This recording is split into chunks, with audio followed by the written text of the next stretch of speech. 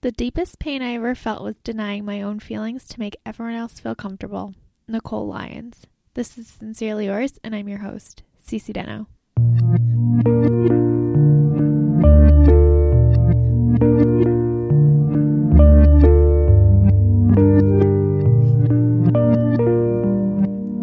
Hello, pen pals, and welcome to Sincerely Yours. This is a podcast about making sense and making it through life, where I provide tips and tricks and helpful suggestions along the way. At the beginning of every single podcast, we have a quotable, and I'm super excited to share that the one for this podcast was provided by a listener, and this came from Joe, all the way in Australia. It's fun to find listeners from other countries, so it was super easy. She sent me an email with the quotable, and sure enough, it came on the show. So thank you, Joe. And if you would like to submit a quotable for a future episode, you can email them in. The email is sincerelyyours@writeme.com, or you can find me all over social media. That's on Facebook or Instagram at Cece Knows It All, or on Twitter at SincerelyCCD. And if you come and find me on social media, go ahead and send me a little note saying that you're a listener from the podcast. So then it gives me a little green light to accept your request or follow you back. So there we go. With that out of the way, I was racking my brain and trying to figure out what I wanted to do for this episode, and I'm recording it kind of late, so you guys might get this a little late, but I was just thinking about it, and I listened to a lot of commentary. So I obviously listen to a lot of podcasts, but a lot of commentary. And I have been thinking about our economy, because I'm always thinking about our economy, but I have some thoughts and I wanted to share them with you.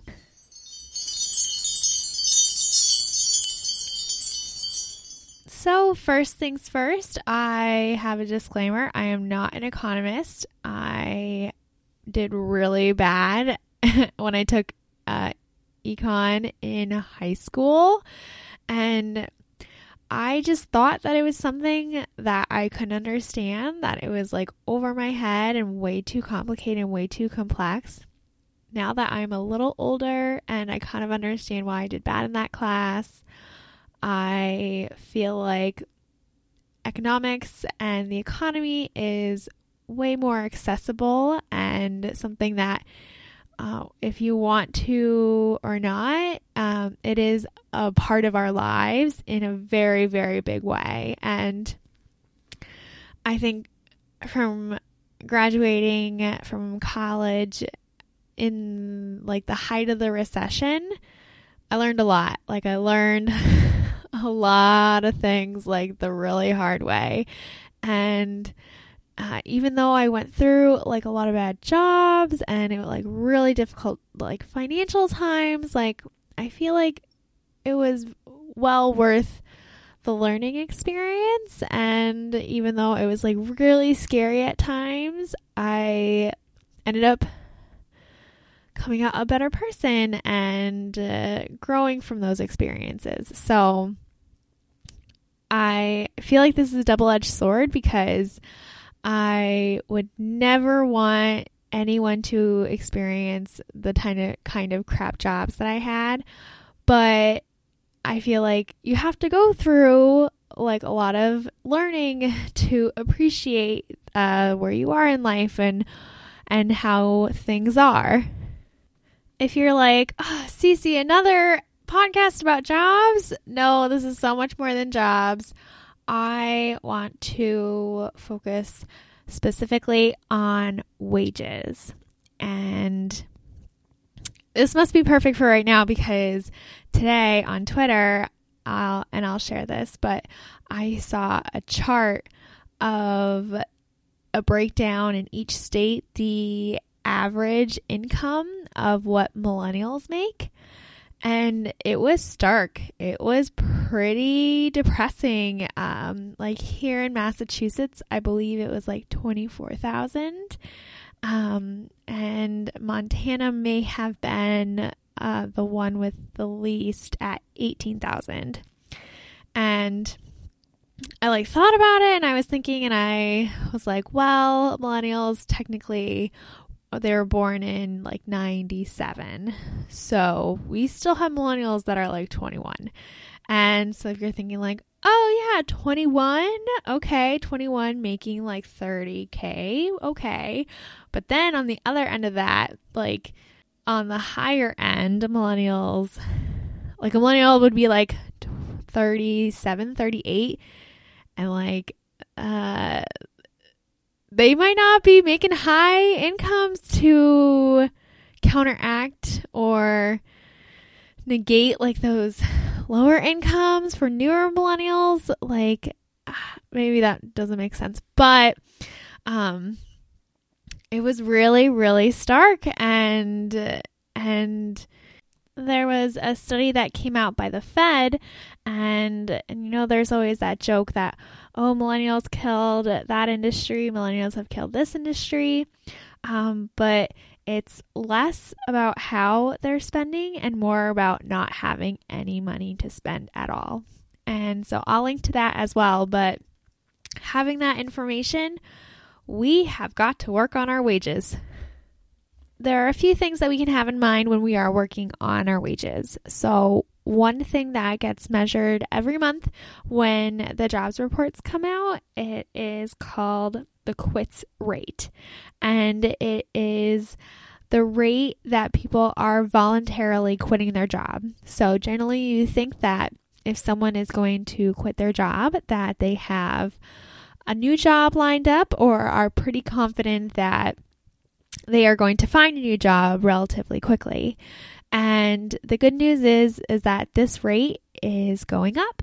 And so when people are quitting their job, that means that ideally that they can go to a new company, go to a new industry, to go do a new job where they're going to be compensated better for the work that they produce. And so if people are quitting their job, then that would in theory mean that wages are going up. And so we have seen a very small amount of wage growth, and it's actually been pretty flat ever since the recession. But within the last couple months, it has gone up a little bit. And I only know this because I listen to Marketplace, and I'm sorry I don't have the specific numbers, but I want you to get into the mindset that we are thinking about, we have the confidence in ourselves that we can get a new job, get a higher paying job, and therefore it benefits more people. But if you're like, Cece, I don't understand how me getting a new job benefits other people. So the good news is if you're making more, you have more purchasing power. And that means if you're making more, then you can pay off your debts quicker, or you can spend that money and it goes to fuel our economy further because we are in a consumption-based driven economy.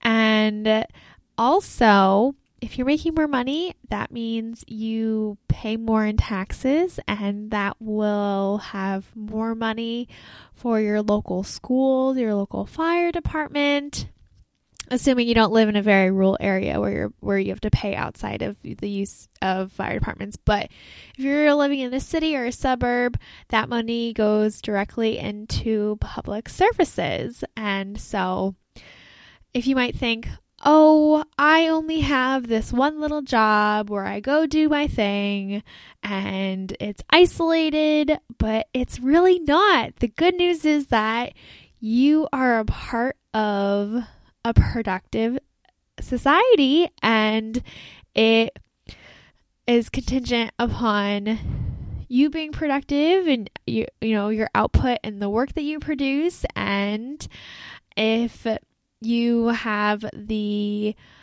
courage and the confidence to go out and get a new job, increase those wages, it's a benefit for everybody around you. Also for the country. So there's that side of working on our wages.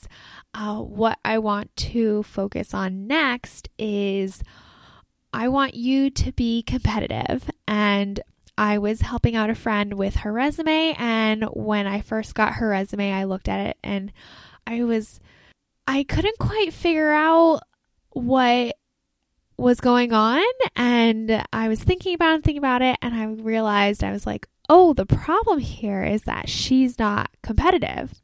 So she has a knowledge base. She works in a field where, in my opinion, will require a lot of learning and a lot of trial and error, a lot of dedication to this knowledge base. And I was surprised because, so coming from insurance, like, you have to be licensed and you have to have a certain amount of knowledge to be proficient and do well in the job. And so her job that she has, she doesn't have the certificate. And so I was doing some research, and so I asked how much she was making, and I did the research. If she got the certificate, she could make a little bit more money, maybe $10,000 or $20,000 more. And so I was thinking specifically, if one thing we need to keep in mind if we are going to work on our wages and work on getting those jobs, that we need to be competitive, and we need to have the tools and the skills to show that we are competitive. Last thing I wanted to touch upon is while we're working on our wages, one thing that can be helpful is if we're being strategic and strategizing about what we are working on. So if you want to start a job search, having your resume ready, having that interview outfit ready and fits in the closet, and doing your networking, to be strategic and to have a strategy in place, it will give you focus and give you so much more confidence in what you're looking to do. So I know for me, like, a lot of things are very lofty and very, pie in the sky, and that's just sometimes how I operate. But when I really do implement a strategy and try to be really focused, it's so much fun to see the results in the end. And I know that it can be really hard to job search and, to be confident in negotiating those numbers and saying that, yes, I am worth this salary. I am worth getting paid this much to do this work. And I think that having a plan in place, and it will end up helping you in the end. So there we go, my pen pals. I know that we can all work on our wages and do great things, and I am already so impressed with you guys. Like, I know that a lot of you are working so hard and already putting in the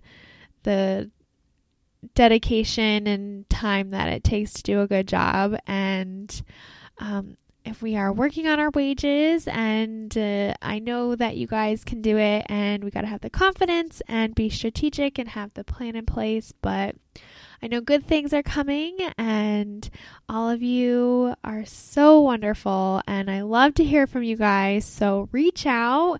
It is so much fun. And like I said, I do resumes. I can give an ear to lend and listen to what you're going through, maybe give you some direction or some ideas but always here for you guys. And I'm so glad that you guys are always here for me as well. So with that, I look forward to next time.